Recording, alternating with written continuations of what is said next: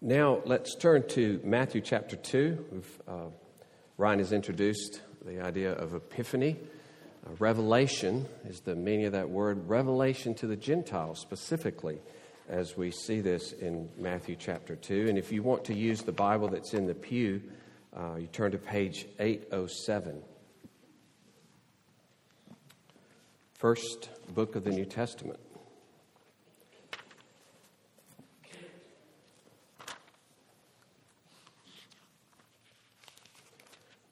Matthew chapter 2. We'll begin with verse 1 and read through verse 12. Now, after Jesus was born in Bethlehem of Judea, in the days of Herod the king, behold, wise men from the east came to Jerusalem, saying, "Where is he who has been born King of the Jews? For we saw his star when it rose, and have come to worship him." When Herod the king heard this, he was troubled, and all Jerusalem with him. And assembling all the chief priests and scribes of the people, he inquired of them where the Christ was to be born. They told him, "In Bethlehem of Judea, for so it is written by the prophet, and you, O Bethlehem, in the land of Judea, are by no means least among the rulers of Judah. For from you shall come a ruler who will shepherd my people Israel." Then Herod summoned the wise men secretly and ascertained from them what time the star had appeared. And he sent them to Bethlehem, saying, "Go and search diligently for the child, and when you have found him, bring me word, that I too may come and worship him." After listening to the king, they went on their way.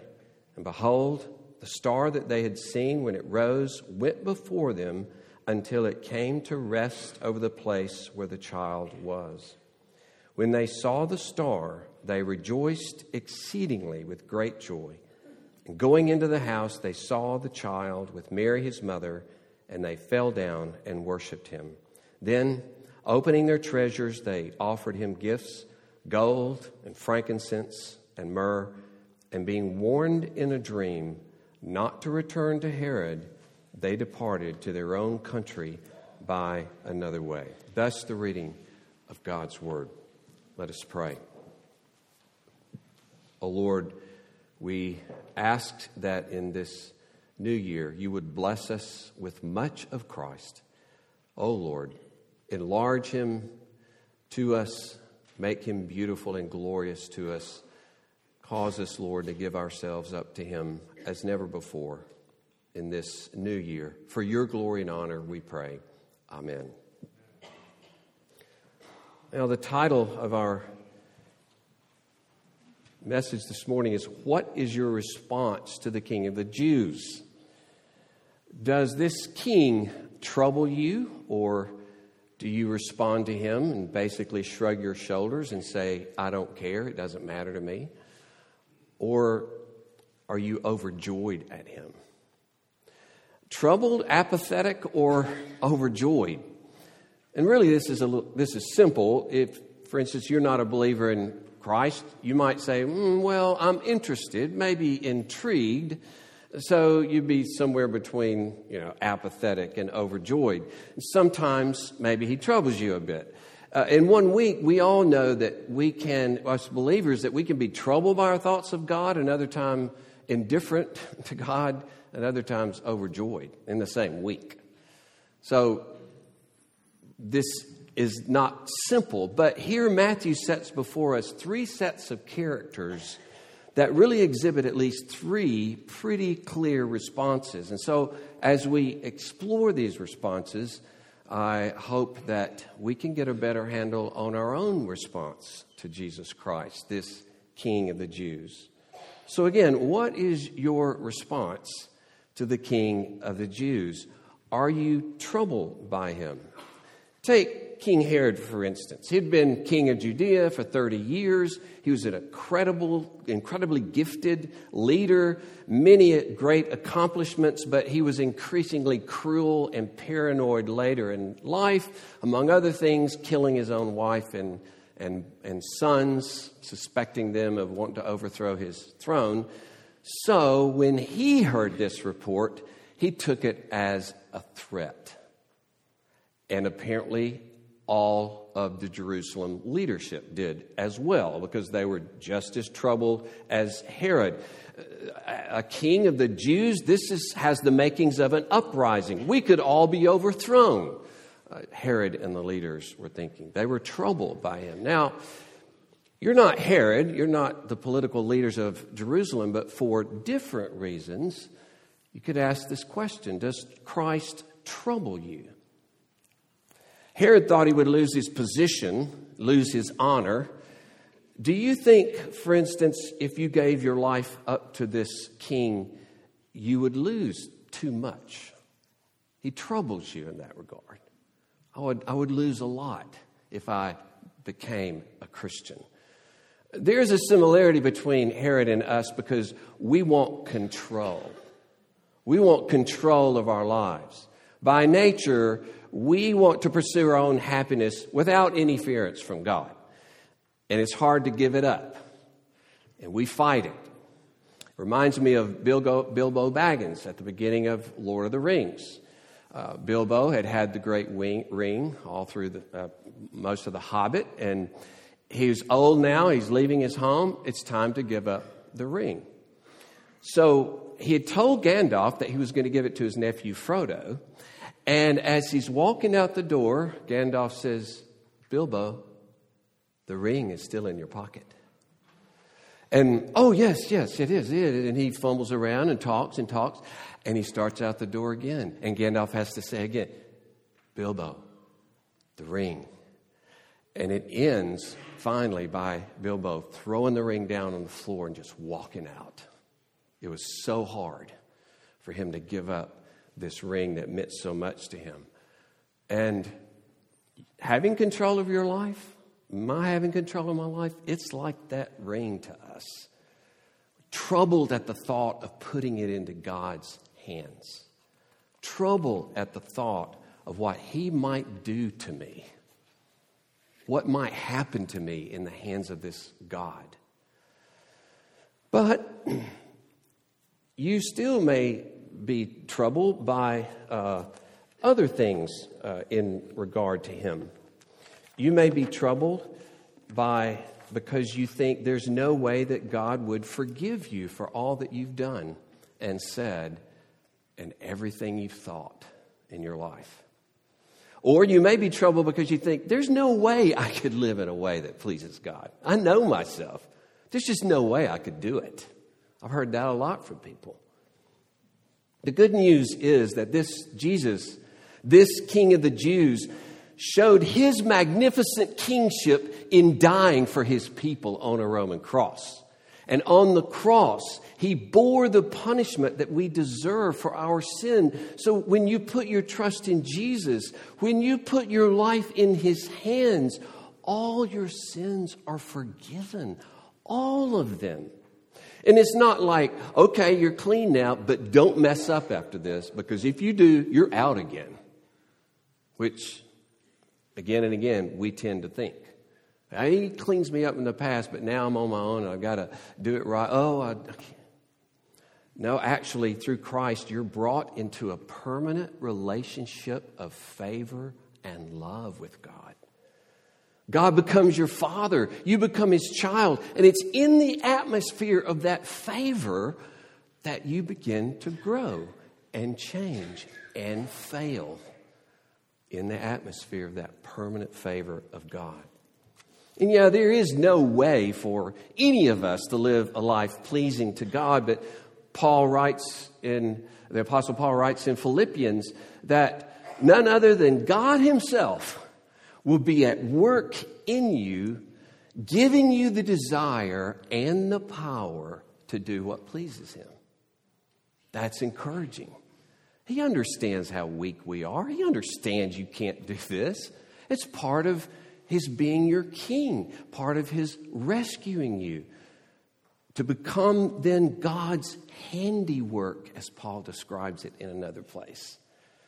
His handiwork, a person who more and more is freed to love God and love others. So I'm saying, don't be troubled by this king.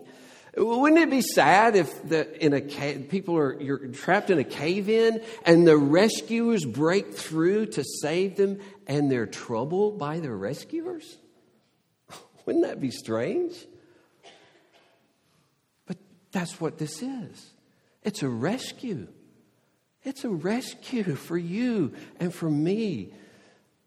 He was born a human being to save us. Don't be troubled by him. Trust him. So, are you troubled by him? Now we ask, are you apathetic toward him?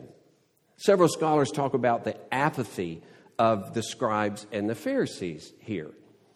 Why don't they rejoice? The Messiah is born. Why aren't they even looking for it in that way, right? Why don't they join the wise men? Why don't they run to Bethlehem to worship or at least check it out? But they do nothing. Oh, they can quote scripture, but they don't care to go see this Messiah at all. Though about 30 years later, of course, they know more about him. They're going to rise up and try to kill him. But here, they ignore him. So we ask this question. Are you apathetic toward Jesus? You know, the word apathetic, having little or no emotion or feeling toward Jesus. You know, this is a great problem with those either raised in the church or who've been in the church for a long time. See, these are the religious, the super religious people that are apathetic. They're the church people, the most church people, the leaders, in fact. Sometimes we see the excitement or joy of someone who's recently converted, and we can even think, what's she so worked up about? Get a grip. You'll get used to it after a while. Like people used to say of Kay and me, little lovebirds in the first year, oh, you'll get used to it after a while. Thankfully, 41 years in, we're not used to it. Okay. When you've grown up in a church and heard the message of the Bible again and again, sometimes instead of being excited, you can be bored. Sometimes this can happen because at first, when you're so young, you can't really understand everything that's being said. So you actually learn sometimes to just check out and worship. And then you may find out, though, when you get older, that you've never checked back in. That's just your way to come to church. Just check out. There's nothing here for me. I've heard about Jesus before. Let's go back to our rescue illustration. If you're in a cave-in, you've been there for days, you're starving, you're dehydrated. The rescuers break through. They break through the rock and you go, oh, hey. Odd response, isn't it? To be troubled by them is an odd response. To be apathetic toward them is a strange response. But that's us. That's what we do with God. We are suspicious of him. We are apathetic toward him. And Jesus has come to rescue us from death, from judgment, at the greatest cost to himself. And yet, you may be sitting there saying, I know all about it. Maybe this will help. When this newborn king, Jesus, grew up and began his ministry, he healed many diseases, as you'll read about in the Gospels. And these diseases are pictures of what sin can do to us, pictures of what we're like in the condition of sin, diseased with sin, right? So blindness, for instance, is a picture of what we are like in sin. And you know what Paul says? He says in 2 Corinthians 4 that the evil one, Satan, has blinded the minds of those who don't believe so they can't see the magnificence and beauty of Jesus. Blindness, which can produce apathy, right? Apathy is pictured by blindness. You don't see the beauty. It's like a blind person in front of a glorious sunset. The sunset's there, but they can't see it, right? That's what I was like for the longest time in my life. That's what all of us are like before God comes to us. But the good news is that a few verses later, Paul says about himself and all other Christians. So we're all in the same boat. Because the question might be, well, how did you get where you are, Paul? And then he goes to Genesis. I love this. He goes to Genesis, at the very beginning of Genesis, where it says, let there be light. God said, let there be light. And he says, the one who said, let light shine out of darkness has shone into our hearts the beauty and glory of Christ. Isn't that the most beautiful thing? Same God, same power, same helpless darkness that creation was in. And it would have forever stayed in darkness had he not said, let there be light. In a way then, for us, in our blindness, he says, let there be light. And this time, not the light of the S-U-N, but the light of the S-O-N, right? The light and beauty of Jesus Christ. So, God must heal our blindness and our apathy. God will do it as we cry out to him. So, Jesus, this King of the Jews, are you troubled by him? Are you apathetic toward him? Or are you joyfully worshiping him? And we come to the wise men. Now, in spite of the popular song, we three kings of Orient, these were not kings, but they were counselors to kings. It actually says in Daniel chapter 2, verse 48, that Daniel, a Jew, was put in charge of all its wise men. They were teachers of science and religion, especially focused on astronomy. And it's obvious that Christians wouldn't have made this up, because it'd be an embarrassment that astronomers from the East came to worship Jesus. It's not something you might want to advertise, because astrology and looking at the stars and magic and all these things that were all bound up in these men's lives would not be something you'd want to advertise. Probably one of the reasons this really did happen, just like this, right? And you'll see in our text, it says we've seen his star rising. The best translation is not rising in the east, but just rising. And this star, somehow, and we don't know exactly how, they had some smattering of the Old Testament, maybe left over from Daniel, maybe parts of the book of Daniel, maybe other parts that do associate the star with Messiah. And we don't know what they saw in the star. There have been a lot of guesses, but we just don't know.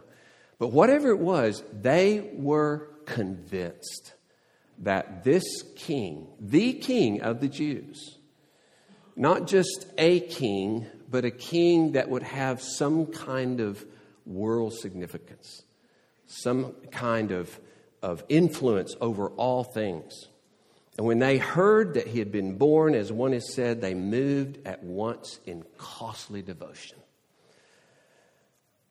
And it's probably a group of dozens of leaders and soldiers and servants.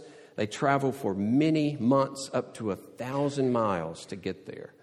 A large enough group that the report reached Herod, of course, when they got there. And when they got there, we know what he said. He tells them it's in Bethlehem. And they had this great joy then when the star reappeared. And at least at this point, maybe even before this, scholars would say this was a miraculous appearance of some light, because it actually directed them. They knew it was in Bethlehem, but apparently this star directed them to the place. Okay, and a literal star can't do that. So that would be my take on this: that this was a miraculous work of God. And their joy in seeing it, because they realize God is present in this. God is directing us. There's hope that we're going to have success in seeing this king, this newborn king who belongs to God. And when you come to a king, you bring a gift, and they brought costly, grand gifts of gold and spices. And these things even recall when the Queen of Sheba visited Solomon, and she brought and presented to him spices and gold. And that appearance of Sheba is used in the Psalms to point to the new Messiah that's coming, the King that's coming, and the things that will be given to him.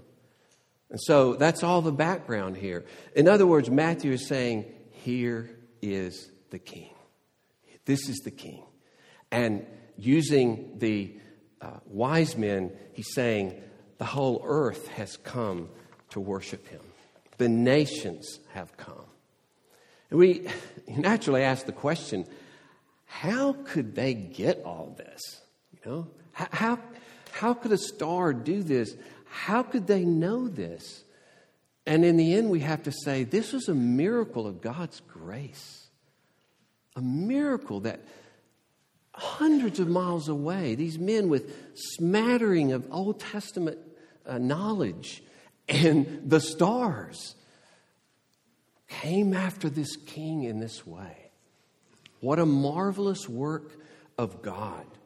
It reminds me of what I've heard again and again of Muslim people trapped in an environment of hostility to Christianity, and God, and they don't even have the Word of God, and God is revealing himself to them in dreams again and again.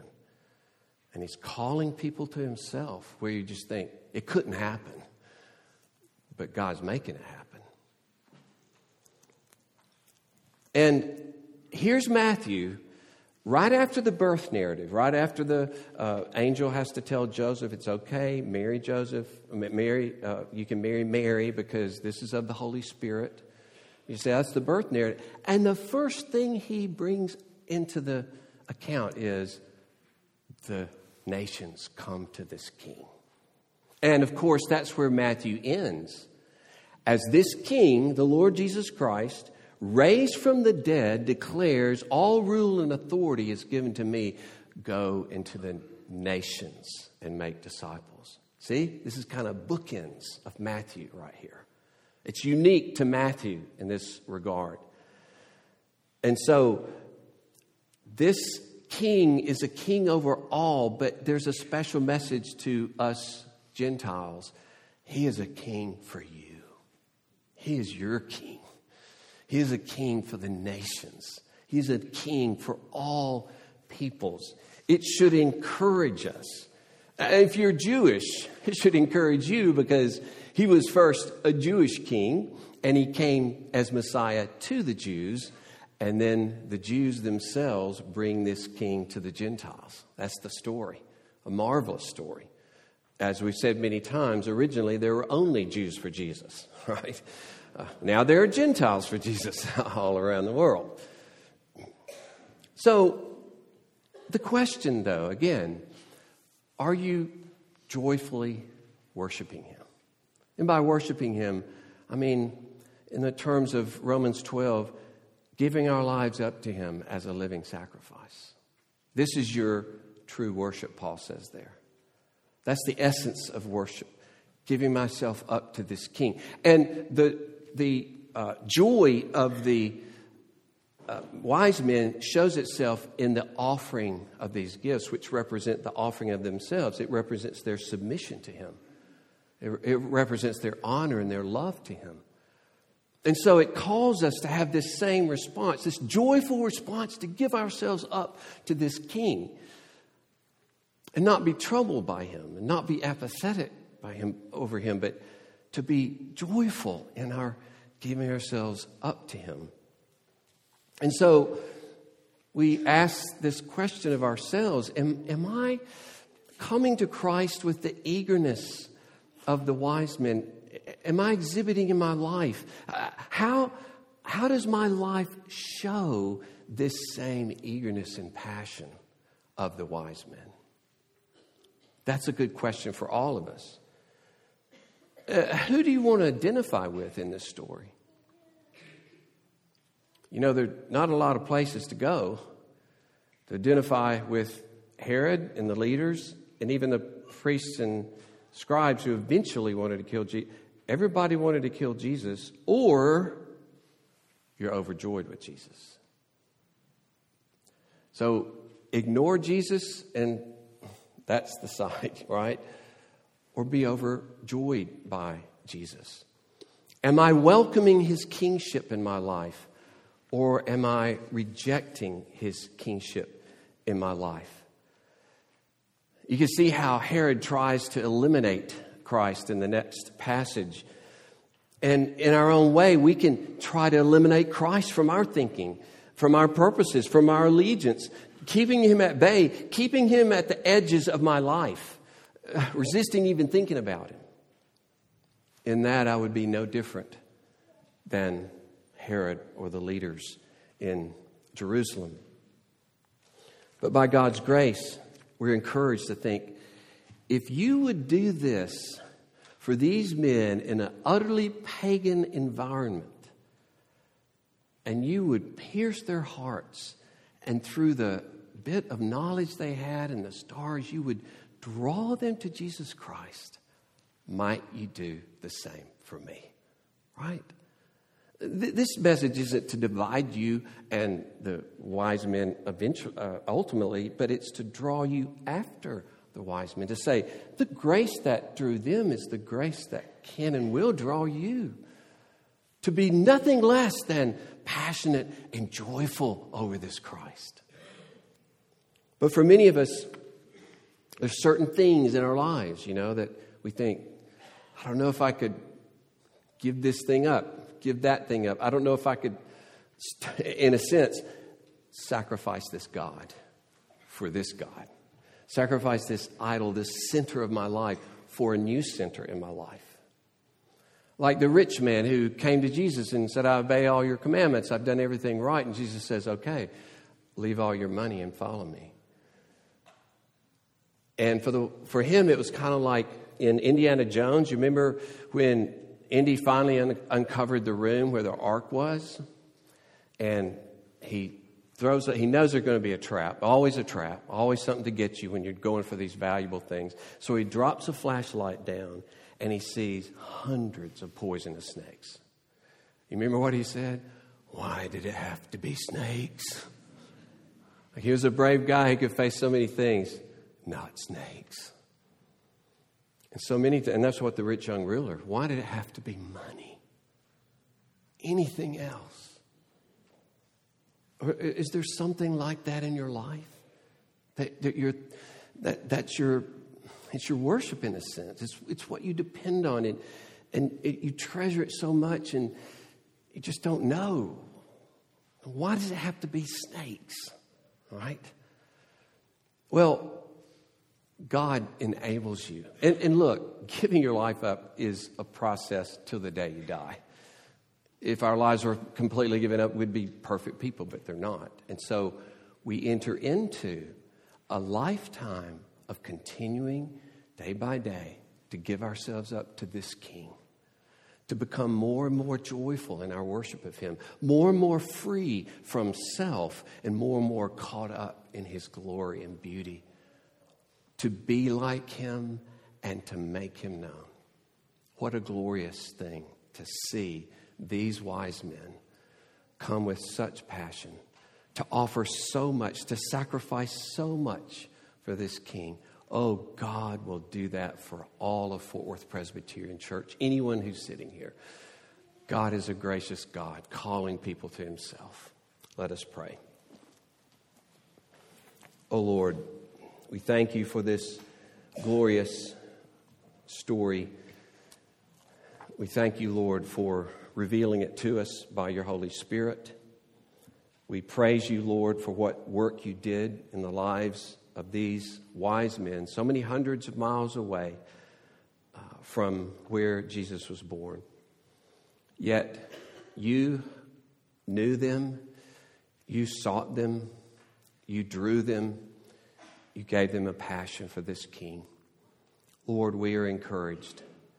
We've seen so much more of this King. They didn't know that He would die on a cross. They didn't know probably fully that this was God come in the flesh, and that this God come in the flesh would actually sacrifice Himself for sinners.